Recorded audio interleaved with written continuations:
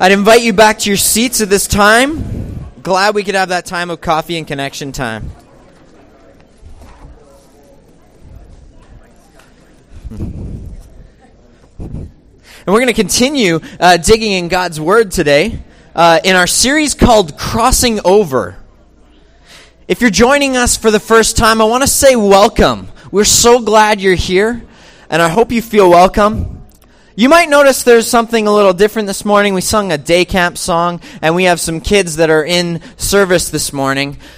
Summertimes we do things a little differently around Jericho, and we do something called Family-Friendly Sundays, where our Sunday morning services are for kids right up to adults. And so kids, if you have not grabbed your little fun worksheet based on what we're going to talk about today, you can go to the Welcome Center right now and grab that. And if there's an adult or two that, just needs that, you can be a big kid and go grab it too.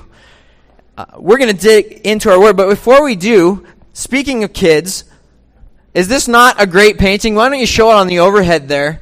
This was done by Anna Dickey. And every week, as you can see, we have a number of drawings and canvases. There is a drawing done based on the text. And so Anna Dickey and her mom have painted this up, an accurate depiction of our story for today. The Bible is full of some amazing stories, and we've been going through awesome narratives, looking at Numbers, and now we're into Joshua, and they're just powerful stories. Last week, Ruth Ellen walked us through Jericho and the walls tumbling down, and just the miracle that happened as the Israelites step out in ridiculous faith, and great things happened. Well, today we want to piggyback off that. We want to continue, and so I invite you to turn in your Bibles or your YouVision app on your smartphone to Joshua 7, and we're going to look at Joshua 7. And as you do that, kids, I have something for you guys. If all the kids can come forward for a second. All the kids, you're going to want this. There might be some chocolate involved, but if you don't come to the front, you're not going to get it. So come on, kids. Or big kids. Yeah, you can come up too if you want. Yeah, Ruth Allen, you can come up. That's fine. Why don't the youth come up too? All right. So hidden around the room right now are a bunch of gold coins, okay? And you guys can go and grab 3. Oh, now they come up. As soon as I say gold chocolate coins, they're up. If you're sitting in your seat and you're a kid, you can join us in a second. And so you guys are going to have a minute and a half to find the gold coins around the room.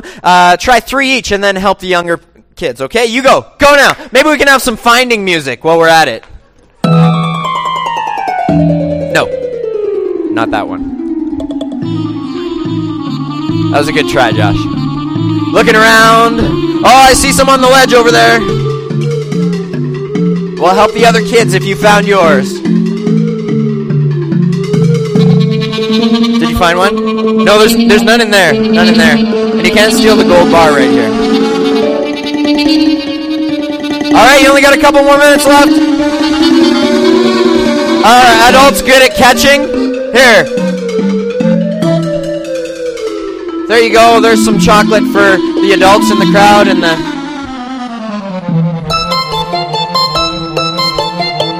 Oh, at the back too. Does that work? I'm a youth pastor. This is how I do it. There you go. Little over there. Watch your head. You got to be looking when you're at Jericho Ridge.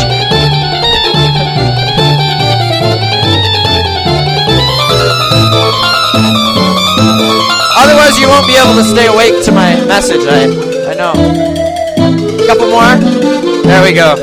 Save some for me too. Great. Did you get all the chocolate coins? Great. You guys can have a seat again.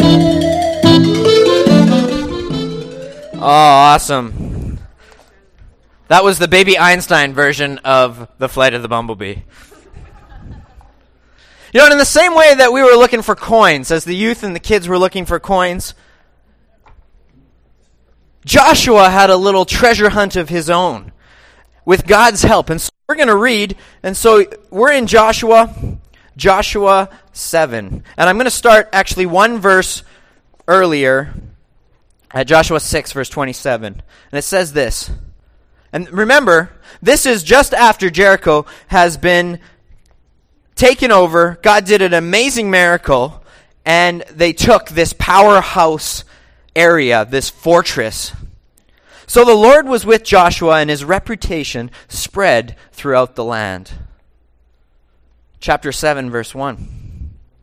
But Israel violated the instructions about the things set apart for the Lord. Oh, man. Celebration didn't last too long. We're already in the bad books again. A man called Achan had stolen some of these dedicated things. So the Lord was very angry with the Israelites. Achan was the son of Carmi, a descendant of Zimri, son of Zerah, of the tribe of Judah. This is the summary of what's going to take place, and often the biblical writers will do that. Let's continue with the story. Joshua sent some of his men from Jericho to spy out the town of Ai, east of Bethel, near Beth Aven. I'm just going to stop there for a second. As kind of a tidbit, as an aside, I love the way God uses the gifts of his people. God doesn't tell us every step of everything we need to do, but he uses the natural abilities. And Joshua was a commander. He commanded the army well. And so if you look on the screen, you'll see a map of the promised land that was to be taken. And if you look on it, you can see that Ai is actually in the river valley here. And on both sides there are mountains. The brilliance of this is that God was using Joshua and his commanding abilities to go in and put a wedge between the nations so they couldn't partner against Israel. And so Joshua uses that, and we can see in future chapters how Joshua does a complete conquest and is God's vessel in giving Israel the land that was promised to him. And I just thought that was so cool, and as I was doing my research, I found that out, so I thought I'd share that with you. Let's continue on our story, though. Joshua sent out his men, the spies. When they returned, they told Joshua, "There's no need for all of us to go out there. It won't take more than 2,000 or 3,000 men to attack Ai. Since there are so few of them, don't make all our people struggle to go up there." This wasn't a cocky statement. This was an honest picture of what they saw in Ai. Don't send up all the men. We have a huge, long conquest. We're taking the entire promised land. Just send up enough to do it. This will be more than enough. And so Joshua sends the higher of the two numbers. He sends 3,000 warriors. But they were soundly defeated. The men of Ai chased the Israelites from the town gate as far as the quarries, and they killed about 36 who were retreating down the slopes. The Israelites were paralyzed with fear at this turn of events, and their courage melted away.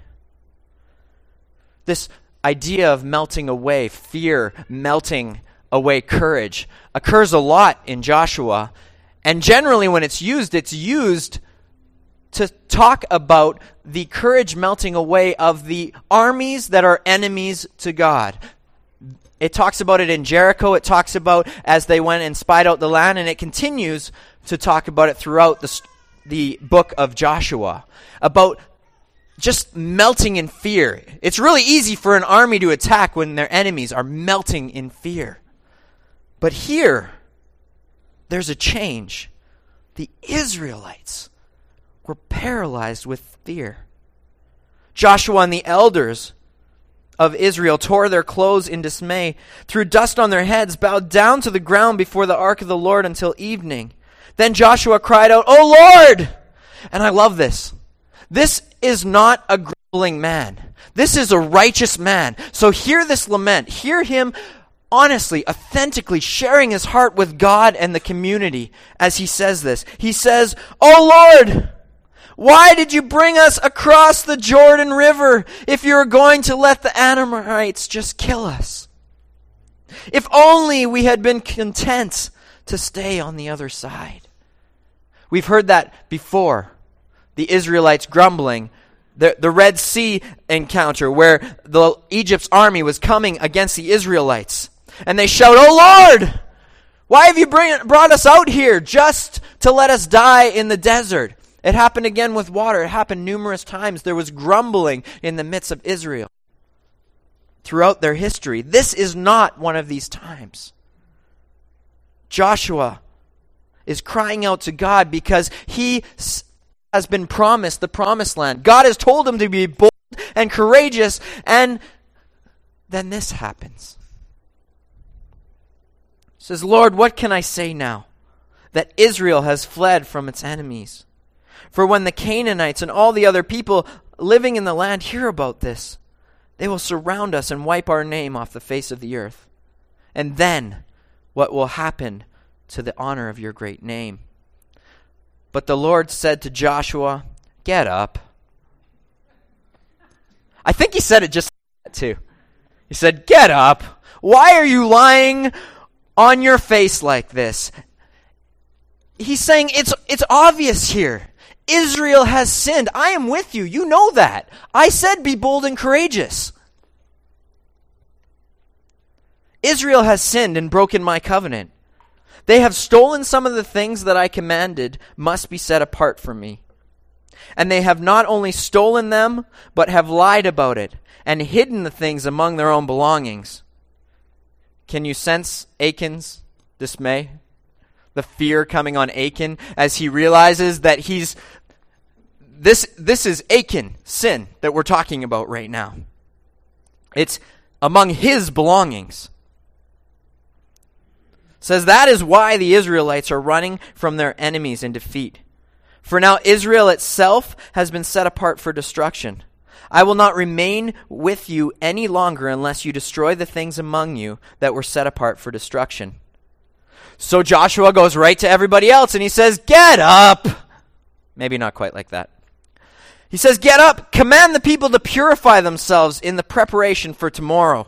Purifying them, it means wash your clothes and to wash yourselves, and there were some other things involved in the consecration before the next day when they would present themselves to God. It says, "For this is what the Lord, the God of Israel says, hidden among you, O Israel, are things set apart for the Lord.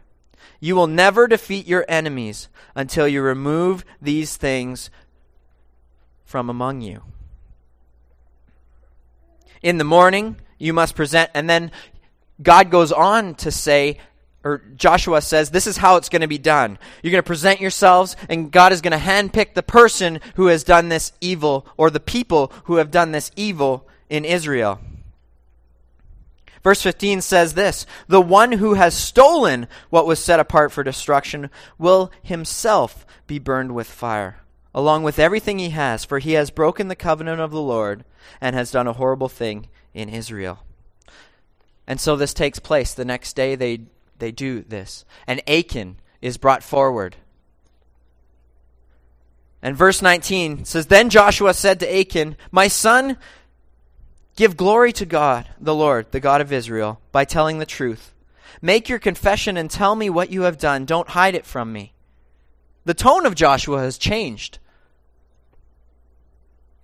I see an air of confidence about Joshua again in this verse, and I also see an actual care for Achan. And there's a formality as well, but there seems to be a hidden care behind that. Achan replied, "It is true. I have sinned against the Lord, the God of Israel. Among the plunder I saw a beautiful robe from Babylon, 200 silver coins, and a bar of gold weighing more than a pound. I wanted them so much that I took them. They are hidden in the ground beneath my tent, with the silver buried deeper than the rest." And at the end of the day, they find the gold or bar, the silver, and the robe buried in Achan's tent. And they deal with it. And at the end of the day, the last verse of that chapter says, "So the Lord was no longer angry." You know, I don't know about you, but I look at this chapter, and immediately, it was on the screen earlier, I go and I see Achan as Aladdin. It just comes to mind. Every time I read it, and I'm picturing in my mind, it's this guy named Aladdin. You know, with it's the Arabic dude with a big smile on his face. Maybe he's leaning up against somebody's house with a stolen apple in his hand. Like, that's the picture I see of Achan. But I kind of went a little farther, and I was looking, what are the similarities? And you know what? I didn't find many. Actually, it's more of a contrasting tale. You see, Aladdin was a thief who had a righteous heart. In the end, we ultimately see Aladdin as a man who is brave and selfless. Achan was actually an Israelite, probably of prestige, with a thieving heart. Ultimately, from Achan's story, we find out that although he seems to be an upper-class fellow, his character is more of Jafar, actually, than of Aladdin, as his selfishness shows through. Okay, so for the rest of our time together today, you can see Jafar as Achan. That Jafar is our biblical Achan. So I'm reading through this story, and a question comes to my mind, and maybe it's the same question you have. God, why completely destroy Jericho? Doesn't that seem a little bit harsh? I mean, you could feed the army who's been, walking around in a desert. You could feed Israel with that stuff that you're just going to destroy. The people can be servants to Yahweh and Israel. Well, listen to Josh's command right before the walls came down. It's in a chapter earlier. It's in chapter 6. And they've just finished walking around the walls of Jericho once every day for 6 days, and then 7 times on the 7th day. So 13 times they've walked around the wall. It's getting right to crunch time. And the priests are just about to blow their horn, and Joshua says, when they blow their horn, shout, for the Lord has given you the town. Jericho and everything in it must be completely destroyed as an offering to the Lord. You see, Jericho was like a first fruits. It was God's. It was a tithe to the Lord. Joshua goes on to say, do not take any of the things set apart for destruction, or you yourself will be completely destroyed.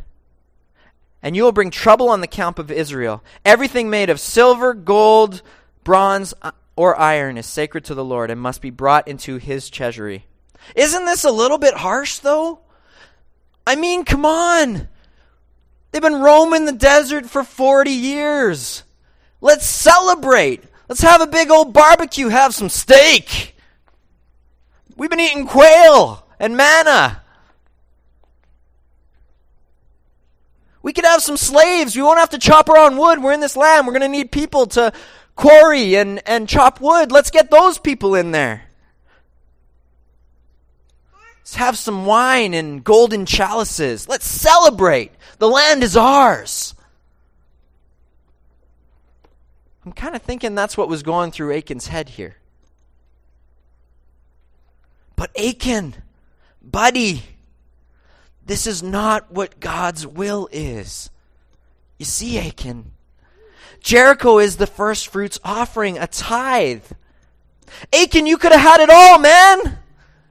You could have had the entire kit and caboodle, all of Israel. They were going to give you, God was going to give you all the land. But you couldn't wait. You screwed up. And you had to pay. And Israel had to pay as well. I guess another argument for Achan is that, he didn't hear that message from Joshua. Do you do that sometimes when you're reading stories? You try to get into the character. You say, oh, but God, come on. Weren't you a little harsh on him? I mean, he's got this and he's got that. Achan, he was just chilling out in the porta potty outside of Jericho. He didn't hear the message. He didn't get the email, the text, the carrier pigeon died along the way. My dog ate my homework. Just thought I'd throw out another excuse.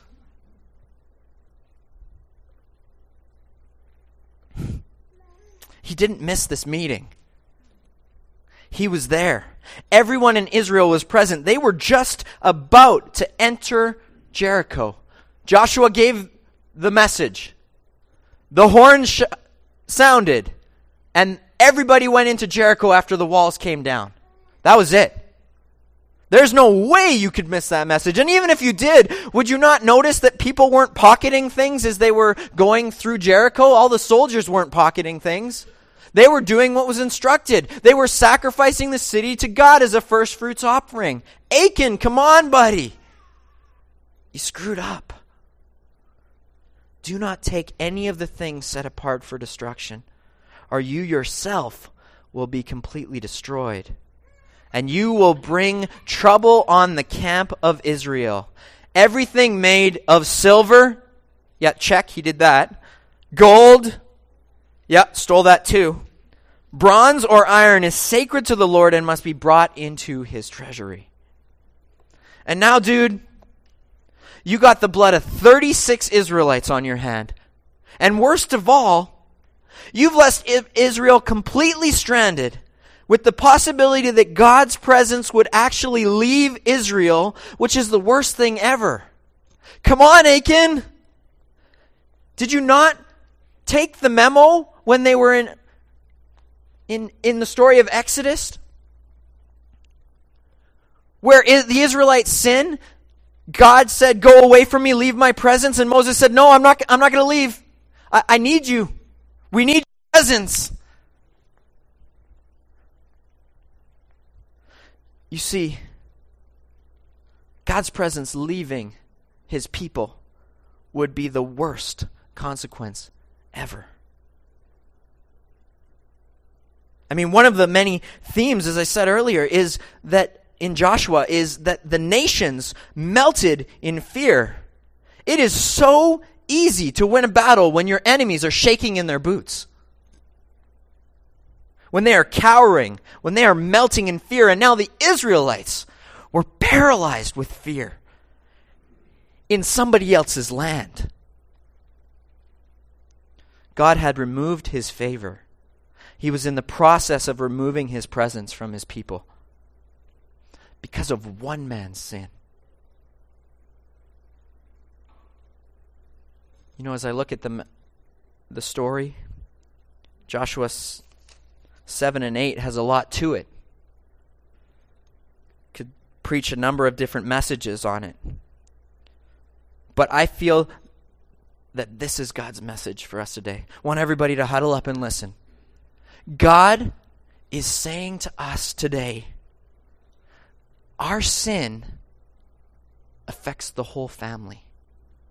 Our hidden sin affects the whole family. Fitting in a family-friendly series, a message that our hidden sin affects the whole family.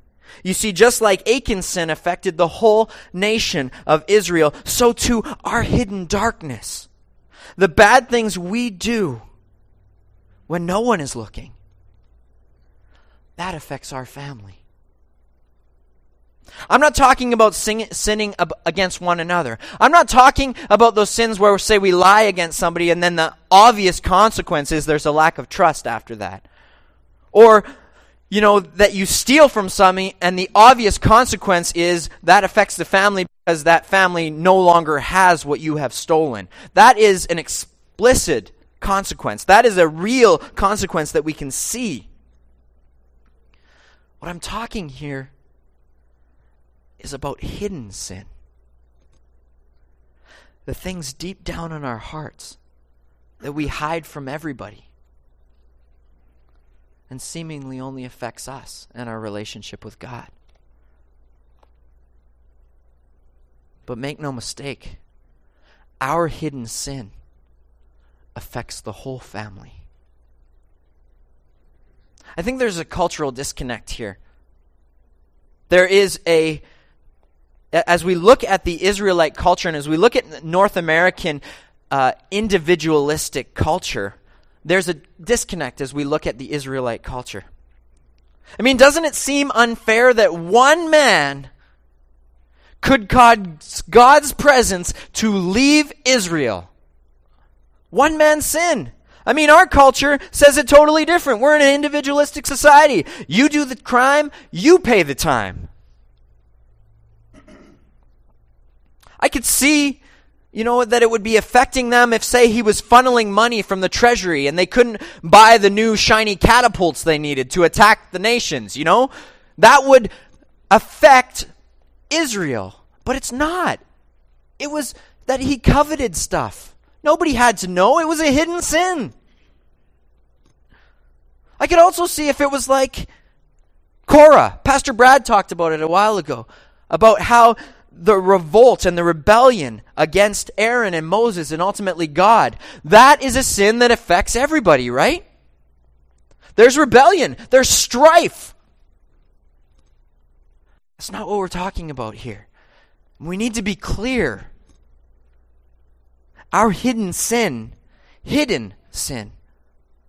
affects the whole family.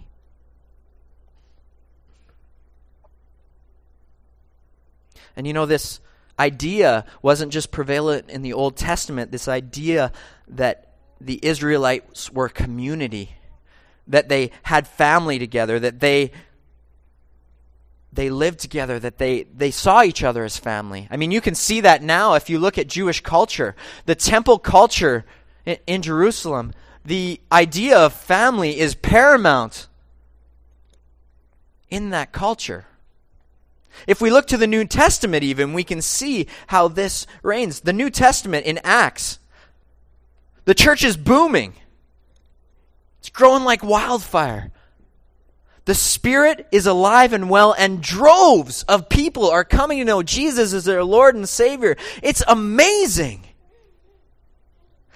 The sick are being healed by the apostles. Widows and orphans are being taken care of. This is awesome. And right at the beginning of the work, Ananias and Sapphira donate a great deal of money to the church. This is great. We can help more people. But this idea of hidden sin is in the midst of that as well. Because the problem with Ananias and Sapphira's gifts is that they said they gave everything that they got from the sale of the land, but they kept some back. They coveted that wealth. And they said, "Oh no, it's all for you."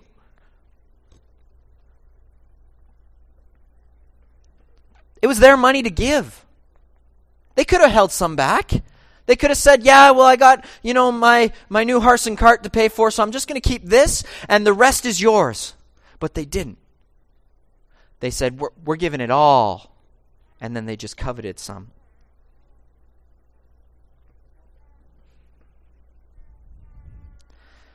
Hidden sin affects the whole family. I feel like this, I need to share what's going on in my heart as well. At Jericho, we believe in authentic community. We care. We believe in sharing what's on our hearts and being real. All of the pastoral staff believe that.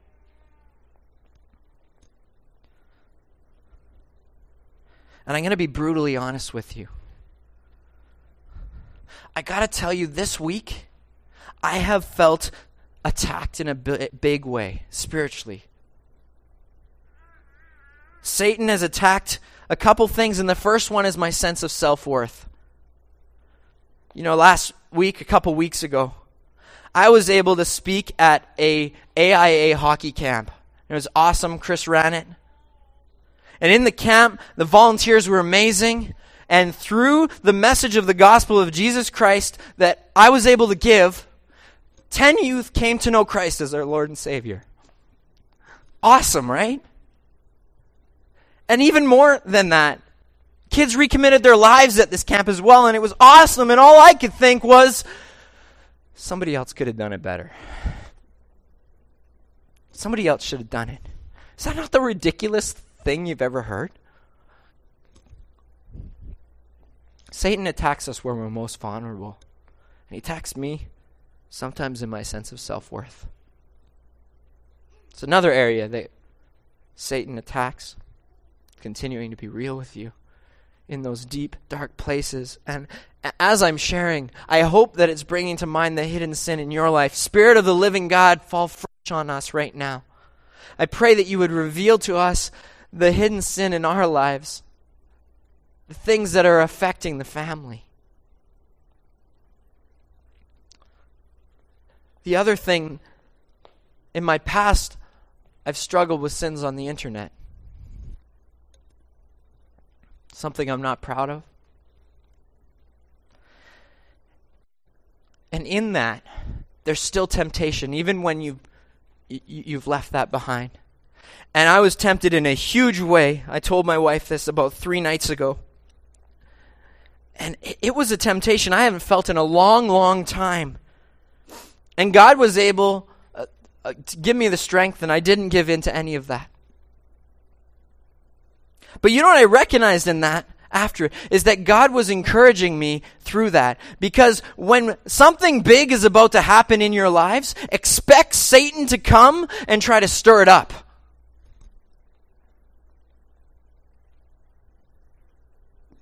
But if we give in to those hidden sins,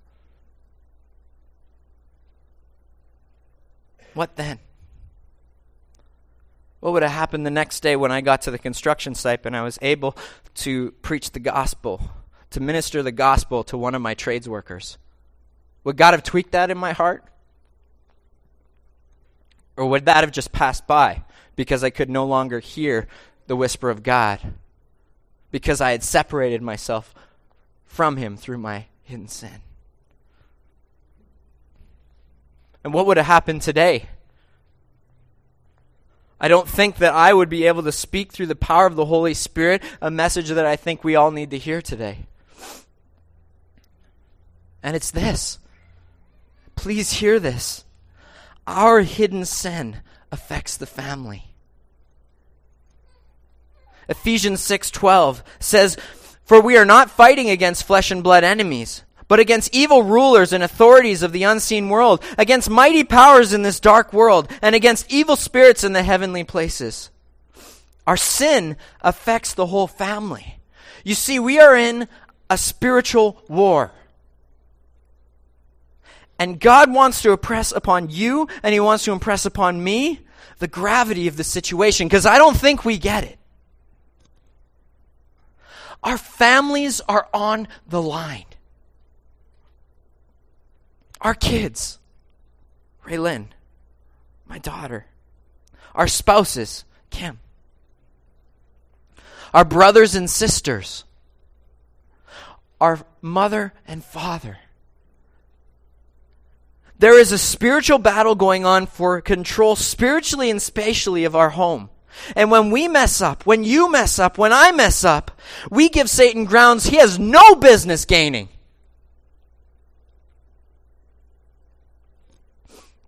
Our hidden sin, it affects the entire family. And sadly, the sin doesn't stop there. Just like it affects Israel, your hidden sin actually it affects this church, Jericho Ridge Community Church, and God's presence within it. That's what this whole story was about. Achan sinned and it affected Israel. And to me, that's just scary. The ultimate effectiveness of God working through this church is depending on you, and it's dependent on me. The ministry of Spencer and Allie in Quebec. Danny Ferguson working with Youth Unlimited. Gary and Betty Stevenson working with Islamic people. H&K and other extensions of our church are actually affected by the sin that we have in our hearts that we're not willing to deal with. We hide it. It's not affecting anybody else. It's my problem. It's between me and God. It's okay, I can still do it. That's not what God's telling us in his word. I'm going to invite the worship team to come up. And this is a very private area. This is an area in your heart. And I feel like the Spirit wants to do a work in this place. So I'm not going to give a whole bunch of examples of what hidden sins could be. I've mentioned coveting and, that their materialism aspect of that. I mentioned self-esteem, self-worth, and how we have amazing abilities and we're actually downplaying them when we give in to our low sense of self-worth. There's so many other areas, and so I want to use this time. The worship team is just going to play quietly in the background. And I want you to just spend some time with your Father that loves you. To expose the darkness, bring it into the light. Receive victory over it through the power of Jesus Christ, through the power of his death and resurrection. So right now, I just want you to cry out to Jesus and make right the hidden sin, the sacred parts of your heart that's damaged right now. For your spiritual health, for your family's spiritual health, and for the spiritual health of this church. Spirit of the living God, fall fresh on us right now. Satan, we rebuke you in the name of Jesus Christ. You have no place here. Spirit of the living God, fall fresh on us right now. Well, praise God for the work of the Spirit here this morning. If you need to stay and just spend some time with God, continue at your seats or here at the front. But I want to leave you with something. You see, we do hurt the family of God when we sin in our hiddenness, our hidden sins. And I want to challenge you after today.